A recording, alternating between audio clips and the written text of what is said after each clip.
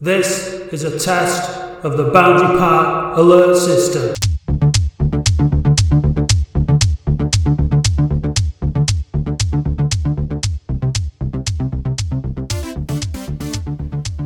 Hello and welcome to the Boundary Park alert system with me, Matt Dean, flying solo for the introduction ahead of the second part of our Darren Royle interview that we started last week. I was supposed to be chatting with Andy about the point on the road yesterday. He was there as one of the Oasis lot, but he's had a domestic appliance failure which has required his full and immediate attention. My other partner in crime, Dave Bradley, is currently travelling back from Twickenham after spending the weekend watching the rugby, playing drinking games and presumably enjoying supper with people called Henry and Rupert. So, before we get stuck into the Latics stuff, this happened yesterday.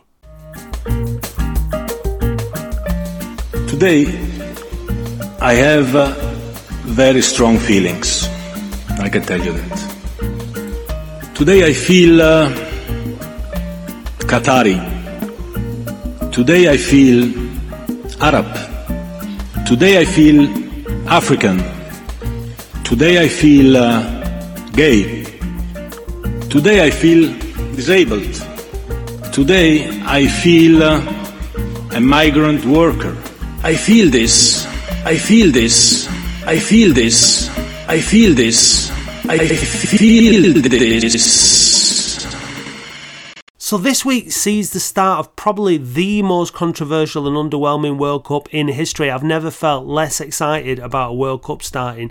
Normally, this tournament is something to look forward to after enduring another mediocre season watching Latics. It keeps football going through the summer when we compliment our usually misplaced belief that football is coming home with barbecues and beer gardens and sunburn. But today, I feel corruption, self-interest and hypocrisy have gone to new levels in the game we love. Today, I feel the interests of the few have been put ahead of the needs of the many again. And today, I feel the hellish realisation that I will have to endure the misery of watching both Oldham and England simultaneously fail me over the Christmas period. Joy to the world.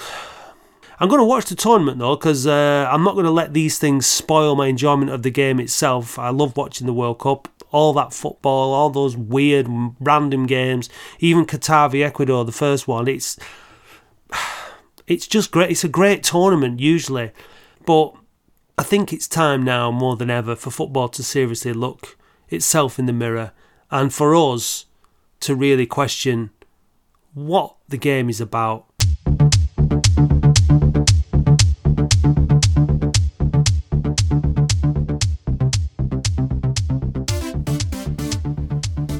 So the day after our boozy victory at the Northwest Football Awards, we were invited, myself and Dave, along to the newly reinstated Little Wembley by Latics CEO Darren Royle. Being the professional that he is, Dave actually turned up and recorded these brief interviews with Darren and, first of all, the groundsman Dean Pickering. Tell us what you've done to get Little Wembley up and running again. It's not fantastic. It's sad. Obviously, the club lost it for 2 years. So it was rugby trained on here for a little while, so it wanting really good nick. I came here probably 5-6 weeks now myself, so the club decided to just try and get it up and running, just use it. It's not fantastic, but it looks brilliant, if I'm honest with you, and it's just great to see like a little training complex next to the ground. What does that mean for the club? Oh, it's brilliant. It's a fantastic site. It's for the football club to have a facility like this. It's one more pitch. It's for a ground staff point of view, it's perfect. Spread the weight for young lads as well. But no, they've done. I mean, spent over £11,000 on it in 5 weeks. It's brilliant investment, and just a scarification, top dress, overseed, and just regular maintenance, fertiliser programme, just keeps it ticking over. It's just another little bit of the foundations that are being built by the new owners, isn't it? And I bet it's just really reassuring from your point of view to see this being invested in so heavily. There's a lot of plans as well in summer. This isn't half of it in terms of stadium investment in the summer. Chapel Road. There's a lot of things the club want to do. Just everything takes a while, but we're getting there, slow steps. And like I said, stuff like this, it's a massive move forward in it. Cheers, Dean. Thanks very much, mate. I'm just here with Darren Royle at Little Wembley. What does it mean to get this back up and running, Darren? means everything. It's a huge. I think it's a huge statement to get the place open, to get the academy back on here. Sun is shining, and the surface isn't perfect by any means. Junior would tell us that, but it's it's better than it's been for a long time. So yeah, really good. So it's just another little bit of the foundations being rebuilt. Is it just little steps, marginal gains every week at the club now? Because it's like 3 months you've been here now, isn't it? And you can see the improvements day by day. I think with the infrastructure, firstly, before we talk about the football, it's prioritising what needs to be done, and there's a lot to be done. So this is an obvious one. Just get football back on Little Wembley. It's right next to the stadium. We want to open it up if it's safe to do so to the trust and the young kids to come on and have a game at some point if we can do that. So infrastructure side, there's a pile of stuff to go through. We'll probably talk more in depth about it on the podcast, but the football side, it's always said right from the start, on the day we announced and took over, we need patience, we need time. It's going to be a good chunk of time to get things where, not just where us and the supporters want it, but where the players and the staff want it as well. So it's hard, I know. We're all desperate to see the team win, and when we do, it's great to celebrate it. But as I said, we're all working our socks off. We're looking at how we can improve ourselves with the squad, but also bring a few new faces in. So, but they've got to be the right faces. Yeah, we have been struggling with injuries. You might be needing to get your boots on. Will we be seeing a Darren Royle appearance on Little Wembley anytime soon? If you do, then it is quite worrying. I think I've been described as slower than a weekend in jail, so probably not, Radders, no. Well, it could be worse. You might even see me with my boots on. So yeah. Anyway, cheers, Darren. It'd be great to see Matt Dean at all. I mean, he's obviously living the high life again, and he's recovering from another night out. But hopefully we'll see him soon. Yeah, well, he's like catching smoke sometimes, Mr. Dean. But yeah, definitely. Yes, elusive. Yeah. Always leave them wanting more, that's what I say. Anyway, speaking of more, that leads us nicely to the second part of our interview with Darren. Don't forget to join us on Wednesday live on YouTube for the Latics Football Phone-In to discuss the point at Maidstone and then the games that we've got coming up against Solihull and Boreham Wood. But until then, thanks again to Darren, and here he is continuing to tell us about the infrastructure that they've been working on at the club since they arrived this summer. First of all, the management and coaching structure, which the club's not had for such a long time. Highly qualified, successful people that are ambitious, results driven, and that's not just the manager and his coaching staff. That's also head of recruitment, scouting infrastructure. So there was nothing. Mm-hmm. So we're starting from scratch in terms of our ability to do that, which we've put in place now. Yeah, Steve Thompson. Then we've not announced it. We should announce it, but we've just been doing stuff. But over the weekend there were 7 games which were scouted. So that just shows you our intensity and our intent in terms of looking to help support and improve the squad. So that side of it. But then there's all the other side of it as well that we've invested in, which is, sports science, strength and conditioning, medical, performance psychology. We've created a new space where the players are going to have breakfast and lunch every day, because it's important to control what goes into the bodies, and also a space where it's a performance analysis, pre-match, post-match analysis area. And really the best thing that happened at Bromley wasn't the result. Obviously, we were, really sore after the game. But one thing about the chief executive at that club was he demonstrated great humility, and he also showed us the hard work and resilience that they've gone through. They're 6 years, I think, into a plan now.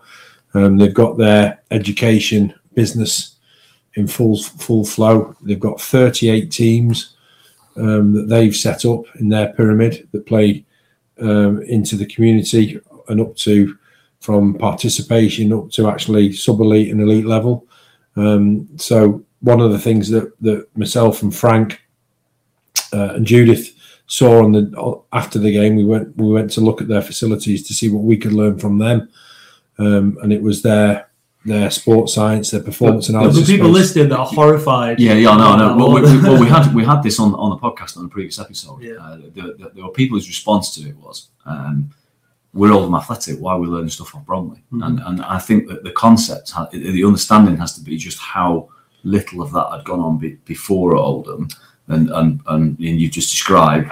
We shouldn't be ashamed of accepting the fact that Bromley have invested in that and done a good job. So it leads me nicely onto the question: what obviously you've had another job in football as a chief executive of another football club.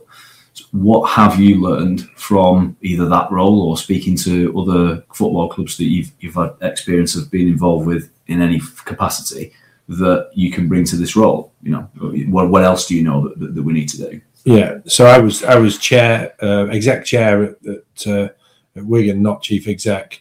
Okay. I think what I've already said there in terms of the football side of the business, it's getting right in terms of recruitment is really, really essential. And we have a wealth of information nowadays out there publicly, but also with Y-Scout as one example.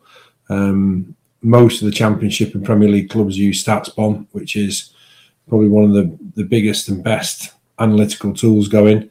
So if you look at two of the clubs in the Premier League, which are great examples, Brentford and Brighton, they're both models and business models based on player trading. Yeah. They recruit their players firstly statistically, casting a wide net. They'll then have a high level of QC on them in their scouting infrastructure for actually going physically to see players, because you can't pick up everything from stats. You can't rotational head movement. There is actually a guy who's done an automated tracking technology on rotational head movement, which the best midfielders in the world, look around the pitch more often than lesser players. Basically, it's field vision. But there's things that you can't pick up statistically. You could probably pick up certain elements through a personality test, but you can't really until you know people. And you've done your research and background, which Sir Alex Ferguson pioneered, and other successful managers, know the person as well. So having that recruitment model and having all the information, objective information on the table, and having people scouted is really important. That's a key to the business. It's probably worth mentioning. You have been involved, haven't you, previously in stats related businesses? Yeah. So that's why you come at this with it might be worth just explaining that background a little bit. Yeah. So I worked for the early pioneers. I was European business manager for Prozone. So Prozone were the original performance analysis company, set up in Leeds. And if at its peak, Prozone had cameras in every Premier League stadium, worked for every Premier League club, every Championship club, every League One club, where you had physical data from the live tracking cameras in the stadia, and you had event data, so you knew crosses, shots, headers, forward runs, but you also had this unique insight into the athlete as well, which was total distance covered, acceleration, deceleration, body loads, that gave you a whole picture. And then, so I worked there. I set up league-wide deals in Europe with other leagues with Prozone. It was a wonderful experience. The way I look at things, there's 2,500 events that could be generated through the technology in each game, but I wanted to see which means that button. So you'd press it and it'd actually tell you something. So there is a risk that you can get lost in stats. Yeah. Stats needs to be something that's inferential. It tells you, or it reconfirms something that you're looking to find. Now it's gone a different level again, statistics wise. It's predictive in terms of stuff. It's AI, which the clubs are using. I then set up a company with the professor of technology from INSEAD, the guy called Nils Rudy. His brother Petter Rudy played for Sheffield Wednesday when Paolo Di Canio famously pushed over the referee. Paul Durkin. Was it Paul Durkin? No, it wasn't Paul Durkin. I can't remember because he was the red-headed lad. He was. Yeah. I can't remember his name. So those guys, and if you look at Mulder, obviously, it doesn't take you too long to realise, the success that they've enjoyed. And Norwegian footballers, of which obviously we all remember Gunnar Halle. So that was more around predictive analytics and how that can be applied. So Nils knows Matthew Benham at Brentford, and we gained an insight into how they use and apply statistics in terms of recruitment, performance analysis, pre-match analysis. So that side of it's been obviously quite revolutionary in the last 10 years. Yeah, well, we interviewed Brentford for our podcast, and we got one of their board directors, who's a former ITN chief exec, who was very, very eloquent and qualified. He explained it exactly, how that sort of worked and the relationship they have. So that, we know what a great business model is. So is that something, given you have such a very specific background in that space, you have some experiences of working at Wigan, where you presumably employed someone. Is that something we're gearing to do here? Yeah, so we've got somebody in the analyst space, statistical analysis, and then we've also got a performance analysis as well, who's working daily with the coaching staff around pre-match analysis, opposition analysis, and post-match analysis as well. Which again, that infrastructure wasn't in place. But if you go to the really good example of Bromley, that's what they're doing. Right, there you go. Most, if not all, of the clubs in the National League have that. It's not like we're being innovators here.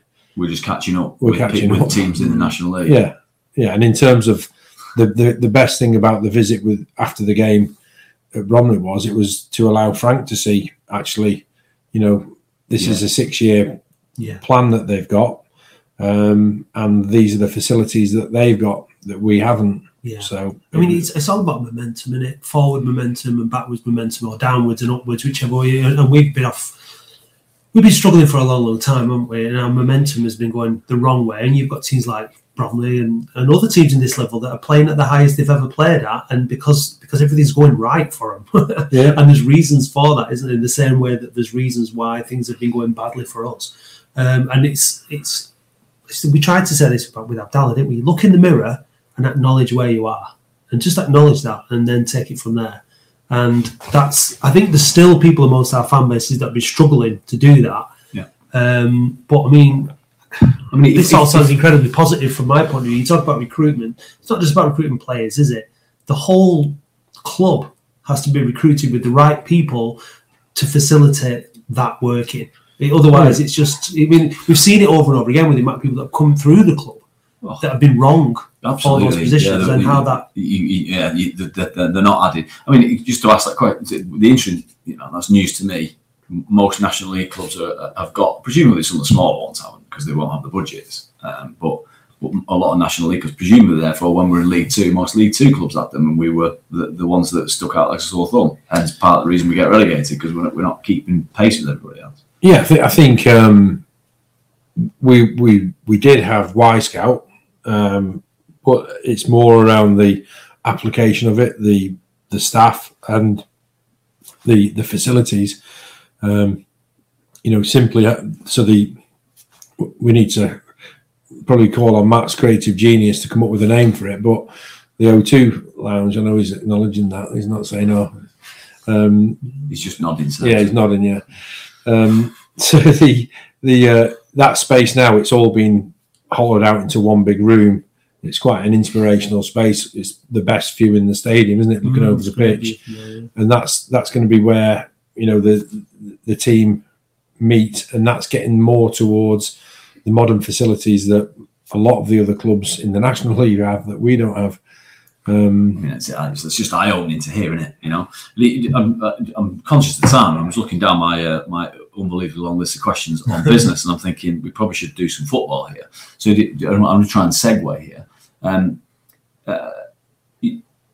Obviously, the recruitment of David Unsworth is you can see the connection. Your dad worked with Everton. He's a highly qualified coach with highly qualified coaches that have come with him. So from a recruitment perspective, you can see why, with all the infrastructure around stats departments, scouting, psychology, all the great recruitments that have occurred in the background stuff. Some fans, not me, but I'm trying to represent those that are listening, would say that at our level, are we overanalyzing? Are we getting too complex? Does it need to be more simple? Is for instance David Unsworth as a self-evidently highly qualified coach, he doesn't have an experience of the National League. So there's some quarter of the supporter base would have said, go and get a National League coach who knows the league and get you out. A bit like Stockport did with Dave Challoner. So maybe could you elaborate on your thinking around why you went down that route instead of the other? Our thinking was getting somebody that would buy into the overall vision, who could restructure or build a structure, because we didn't have one, who was successful, who was aligned with our vision and the purpose that we've come up with. Football goals and pitch sizes and the ball size, I think, is the same size in the National League as it is in the Premier League. And the players all have two legs. I think, what we don't know and what we're finding out is, the style of play, how the game differs between League Two and National League, or National League and Championship. There's some patterns that are starting to emerge, but it comes back to, again, recruitment, management and coaching, and having the infrastructure in place to do that. So I think what's hugely important is confidence. 90% of football is above the neck, not below the neck. Everyone can probably get to a similar place where, we've got most of our players running between 12 and 13k a game at a certain intensity. Most clubs will be able to do that. That's a process you go through with training in pre-season, albeit we've had a disruptive pre-season. But I think at some point, things will turn as we help the squad that we've got now and develop the squad. And that was the other thing. We've got a squad. We've taken over the club and there's a squad there. We need to help that squad get better and improve that squad. So it was also somebody that wasn't just going to come in and recruit another squad, because quite clearly we can't do that. We have to strengthen the squad, which we're doing now, and we will continue to do that. So when you look at the actual job description of someone we needed, and when you look at the CVs that come in, he was a standout, and that's why, as well as the people that he could bring in to support that infrastructure, that's why we're here together. Was a lot of that to do with this transition, the B team and the academy, and his experience with younger players as well? Because that's obviously something that is vitally important to a club like ours, isn't it? And does he have a good vision of how that's going to work, as well as the way that maybe you see it? I think it's got to come down to having a winner's mentality. First of all, we've got to win football matches. So somebody who's hardworking, somebody who's got humility, and somebody who's resilient, those three attributes. And if we look around the successful teams, successful people in football and successful people in business, they've all got that.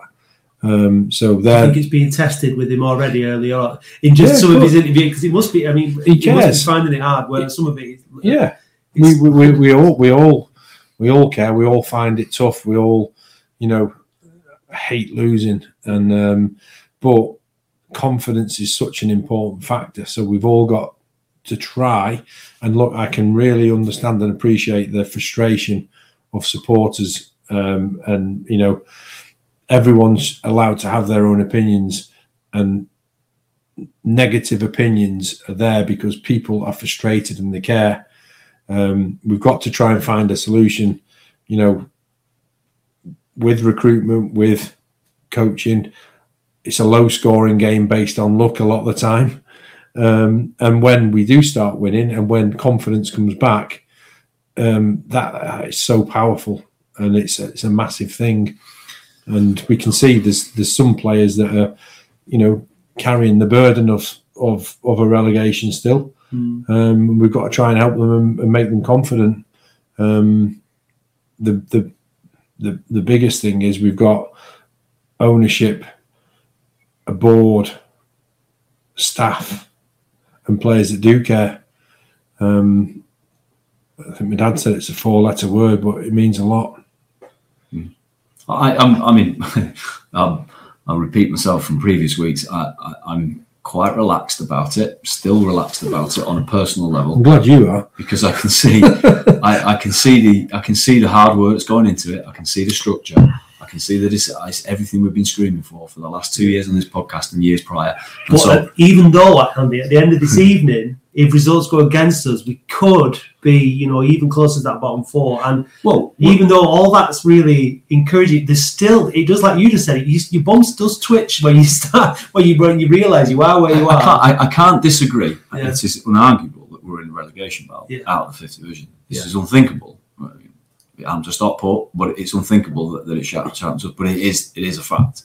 That's where we are, and that is, as we've said, and Darren's touched upon, players that are mentally scarred from relegations. The people that we signed were also relegated from their clubs before we signed them. We mentioned that, and some of the recruitment, and name individuals, but hasn't been good enough. But there are overarching reasons why that was the case, and obviously you're trying to sign new players now.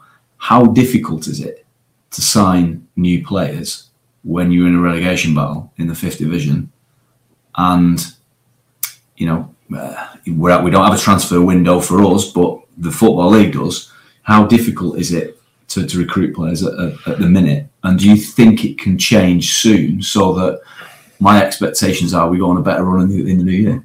Yeah, so I think you just to add a further context to it before I answer your question, we've also, when David came in, we had 15 bodies in the treatment room. Yeah. One physio who'd done a magnificent job trying to keep a head above the water. Patching them up like in a field tent. And, some top players injured. So we can't discount, the value of getting some of those top players back from injury, which are coming back now.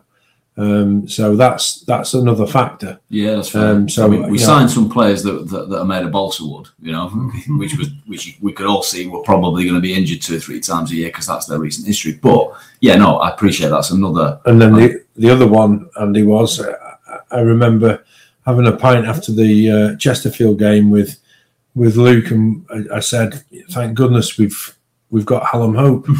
Yeah, and then that bombshell drops, and you're like, what's going on? What on earth? The poor lad, what's happened to him? I don't want to sound like I'm not understanding of the effect it's in what he's been through. It also had a big impact on us because Hallam was, he was a flag bearer, wasn't he? He was ripping. He was player of the season up to that point. There's no doubt about that. Yeah, absolutely.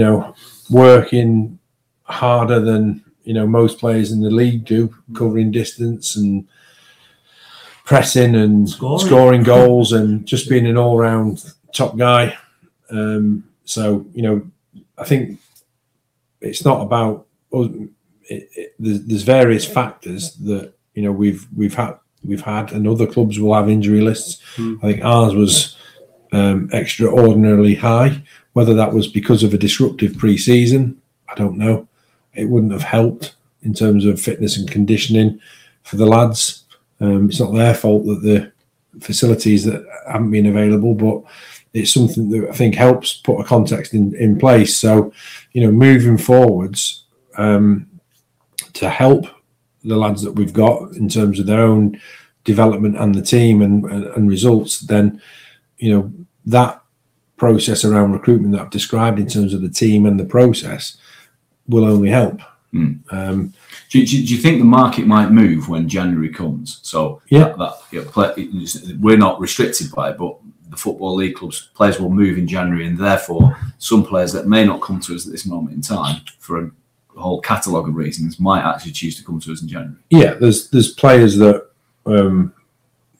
we've looked at and we've tried to sign that won't be doing anything until January. So the fact that we've not got a transfer window is irrelevant. It's what's your addressable market and how available is that, and it's not something that we can just go out there and decide to do. There are players undoubtedly that despite the size of the club and how we feel about it, they see it as a step back, dropping out the league. So we've just had that with someone. Well, the only way to combat that is to do a Wrexham minute and pay them more money, which none of us particularly want to do, because I don't think it is the only way. No, it's not. I mean, Halifax showed that you can get into the playoffs, for example, without. But were they signing players that were prepared to drop down to the National League? It's a different way of doing it, though. You said it's the only way. It's not. Oh no, I'm saying tempting players from higher division is what I meant. Through pay. I mean, obviously we can recruit players from recruitment is from various sources. Well, you touched upon it before, and I sort of mentally logged it to come back to. Is if we scouted 6 or 7 games at the weekend, for example, most of our recruitment through the summer until this point has been looking up and recruiting to from Football League clubs. Whereas if you look at the likes of Notts County, Macaulay Langstaff, he looks a fine, doesn't he? Kay from Gateshead, National League North. We've interviewed Luton. They told us their experiences of 5 years in this league, Luton, and they got out of this league by recruit. They started recruiting for the Football League, didn't work. They looked beneath them. They unearthed Andre Gray, for crying out loud. So that's presumably we need to look down as well, right? We are doing. Yeah, and so my one of my other passions and background is I was part of creating a sub-elite league. So in the Northern Premier League, the Southern League, and before the pandemic, we were going to do the Isthmian League, and the idea was that it would be a sub-elite program, almost a Cat 5 program, really. And the reason behind that was because of the players that have come out of. When you say Cat 5, you're relating that to the academy Cat 1 to 4 structure. Yeah. So if the PFA looked at it, they'd say, well, it's a Cat 5. Okay. The program you're looking at, because the Premier League and the EFL is strewn with players that have come through non-league into elite football. Absolutely. Craig Dawson being the nearest recent example to go from Radcliffe Borough to Rochdale to West Brom to West Ham to play for England. So it's an obvious market to look at. Yeah, and that's something that gets raised almost regularly, doesn't it? Is our recruited from National League North or South or even beneath? So you've answered that question, which is great to hear. So we've got Steve Thompson, as we discussed. And how many scouts is there now? So we've got 5 scouts that we're going to announce. Right. People that have agreed to become involved, who are very experienced. There's other conversations to have. That's an ongoing piece of work that we've got. And again, we're going from a position also where we're building up a database on players that are in our addressable market that we've just discussed then around that. So it's an ongoing process. Okay, so we'll hear more on scouts. I know Nick Henry's a scout. He might do some stuff for us, I don't know. Anyway, the Nick Henry. Wow. Yeah. So I guess another thing that might be worth touching upon is, so we're a Cat 3, our academy. Yeah. And Matt touched upon funding coming from the EFL. We got parachute payment this year, half next year, nothing the year after. Yeah, that's into the football club. Isn't there also funding from the FA, the EFL into academy for a period, and then it'll stop being funded? Yeah. How do we continue to fund the Cat 3 academy without that income? Do we have to drop it down to a Cat 4 academy, or what happens to that? Yeah. So if you look at other clubs, Notts County, Tranmere, they've had different strategies around that. So Tranmere pulled out of the EPPP, whereas other clubs stayed in for the 2 years, didn't get promoted, and then they've had another incarnation of a youth system. So we're already having those conversations with the academy, about contingency plans. Yeah. I'm also I've got a meeting next week with the chief executive of LFE, League Football Education, and also I'm speaking to the director of academies for the EFL. My view is at the moment that if you look at the fan-led football review, Tracy Crouch's report and the recommendations from that on player welfare, 99% of players at 16 get released, 85% of players at 18 get released, so 15% of 1% get retained. What happens to all those other players? And what job are we doing to help the fallout from that and the impact of that on them and the families? We've got a Cat 3 academy that's on the whole, it's had some downside from what's happened to the club in previous years, but because it's EFL funded, it's got a structure, it's got some incredible people that have been there a long time, and it's produced players, names that we all know. Yeah. Most recently, Harry and Benny, who are in the first team squad. So my view is, with that, with also there was a DCMS review with the chief executive of the PFA and the operational chair of the PFA on the 8th of February this year, that again highlighted there's a need for more clubs with academies, not less, right, and a system to help players. We should and we are speaking to the authorities around, actually allowing this academy to go away and die is crazy at the moment. So, that's certainly something that as part of my day job I'm working on. If things stayed as they are and the funding was withdrawn, then we would have a different model in place. And it's what I alluded to you before around full-time education, a multi-sport full-time education model, but that would allow us to operate from a 16 to 18 full-time with our B team and with the first team. Okay. And that's, half the funding goes at the end of this year, all of it goes at the end of. So we've got to have another plan in place, which we're working on. Okay. I mean, that I think highlights the necessities to try and get up the league and get out of it, so we can ensure that continues, and also for people to understand that there is an intention to want to keep the academy. Yeah. That's what you're saying. Ultimately, I think we all feel the same.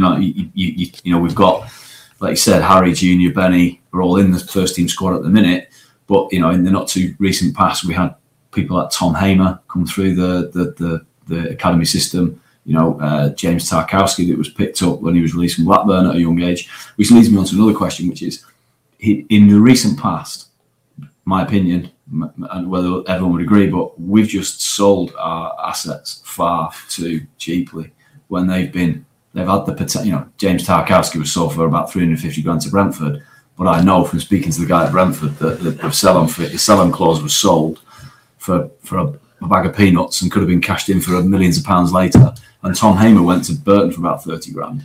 Now, the circumstances of that are very different. But if we have an academy that is bringing through talent, and it will do, are we going to be able to monetize those assets better for the betterment of the club in the long term? We have to accept we're a selling club, right? So we've got to try and bring players through and then sell them for decent money. Yeah, so great question. So in terms of our beliefs, a successful academy is foundational to the sustainable future of the club. That's one of our core beliefs, okay, and it's down there in our purpose. Okay. So, what the academy looks like will be dependent on the funding model. We might fund our own Cat 3 academy, keep it as it is, or we might go to a different model like Brentford did. So that's planning that's underway, and as I said, conversations that are happening. In terms of, are we going to be in a position to sell players at a market value? It comes back to how much is a glass of water worth in the desert? How desperate are you? And not to be desperate is the best place to be. Absolutely. So that comes back to the purpose and the business model, match day, non-match day revenue, not being reliant, not gambling on things. So in our P&Ls that we do, we don't include cup income, we don't include player sales profits because it's speculative. Yeah, so that's just additional. When it comes, it's good, but it's not expected. It's a bonus. Yeah, I guess the other thing that again, actually I'd say it's been noticeable recently, when we have recruited players recently, we've been giving them 2-year contracts, primarily 2.5-year deals. Now, that actually bucks the trend for the last few years, where we've been, 90% recruits have been 1-year contracts that, are in and out. Is that also, sometimes the player and the agent will have the negotiation, they'll have strength in that negotiation to get the terms they want, we understand, but rewarding players with longer contracts so that they become part of the structure of the club, and you can therefore hold out to monetize when you're selling them. Presumably that's something that we're going to need to look at as well. Yeah, I think there's a big area of debate though with young players as well, and I'm speaking from a perspective of I've not negotiated any contracts for graduates to professional contracts yet, because we've obviously been in for 3 months. Yeah. Sometimes it's not the best thing that you might be giving a player a big contract for 2 years. The most impressive director of football that I know actually in his son's first professional contract said, don't pay him too much. That's going some. More often than not, you probably have parents with, or an agent. My experience is that I think there's more development, shall we say, in terms of advice academy players can be given, because I've so far seen 1 or 2 areas of really bad advice to young players at Oldham Athletic that's not been helpful to their careers. Right. Okay. Yeah. I mean, the days of your dad picking up reserve or 18 players from Everton, Leeds, or City for peanuts, and it's gone. Can't do it anymore, because of course, you've got young kids in Championship academies, probably League One academies, earning probably the same as our first team players are. This is the thing, isn't it? Since those days, football has changed massively, and our club, unfortunately, has lost its way over that period of time, and we're further away than Bromley in some areas and other clubs, and that's just the exception of where that we accept where we are. It sounds now, though, at least 3 months in, that there is a plan. We've asked a lot of questions, Andy. We're pushed for time now. We're going to have to wrap it up, but we spoke with Carl Evans before a couple of times. We didn't go into anywhere near this level of depth in terms of what was available. We never got to speak to Abdallah. We never got to speak to Mo. But we knew that you've highlighted in what actually been put in place, what wasn't being put in place. You've highlighted when it comes to sell-on clauses that the club was living hand to mouth, just desperately trying to keep, Simon Corney doing deals here, doing this here, trying to keep the club going. It is what it is. Those days are gone now. But the reality is that the club is now rebuilding, and we're rebuilding from the bottom of the professional football structure up. But I think it's been really interesting. I've enjoyed listening to you two talking, and you asking the questions and you answering them. Well, it's been really interesting. There's a million more questions. Oh, lots, and lots of but like you say, 3 months in, it sounds like you've. I mean, it's 5 to 8 on a Wednesday night now. Do you? How much time is it taking at the minute in your working life? What's your work-life balance like at the minute? Yeah, as I said before, it's an obligation. This so. We're all doing what it takes. We've got to, I'm discussing with the board later on tonight about a player, so it doesn't stop. But I think if you can get to a point in life where you're doing things that are good for a greater cause and it's enjoyable, then you're a lucky person. And, you know, we all class ourselves as lucky people to be working with the football club. So it's not really something that comes into our minds. We're going to do what it takes. Yeah. Good to hear, mate. Yeah. I mean, it's been great chatting to you. Time's flown on it. I have literally got 50 questions. We've probably asked you about 15. So there'll be more to add to the list next time we speak to him. Almost certainly. So it will be great to do this again. You know, at various points throughout the next year, 2 years, with other people that may be worth talking to as well at various points, whether that's a member of the Rothwell family, another board director, David Unsworth, definitely, people in the academy, whatever it may be. But yeah, this is the start, hopefully, of a few of these. So thank you very much. Thank you. Thanks for the invite. Thanks, Darren. No, it's been a pleasure. Thanks very much.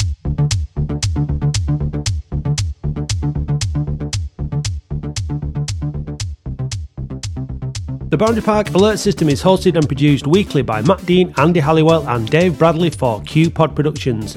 A huge thank you goes to all those people who already subscribe to the podcast. We appreciate you all and thank you for helping us out. If you'd like to help us out, please visit oafcpodcast.co.uk and click support or find the link in the show notes. It's only $2.99 a month and we'll draw a subscriber at random every month to win an Oldham Athletics shirt of your choice. Please follow and interact with us on Facebook, Twitter, Instagram and TikTok at OAFC Podcast and subscribe to youtube.com/The Boundary Park Alert System, where you will find the Latics Football Phone-In with myself and Dave Bradley live every Wednesday from 8:30 till 9:30 p.m. We'd like to thank Arlene Finnegan for writing our excellent weekly blog, which we encourage you to read on our website every Saturday morning. Thanks also go to Paul Prendergast for providing us with all the Latics Mind questions. The title music for the show is by Manchester DJ and producer Starion, and for more information visit bandcamp.com/Red Laser Records. You can help change the game by listening to us on the Fan Hub app along with all major podcast platforms, but please like, subscribe and review the pod to help us climb the rankings and to gain more listeners.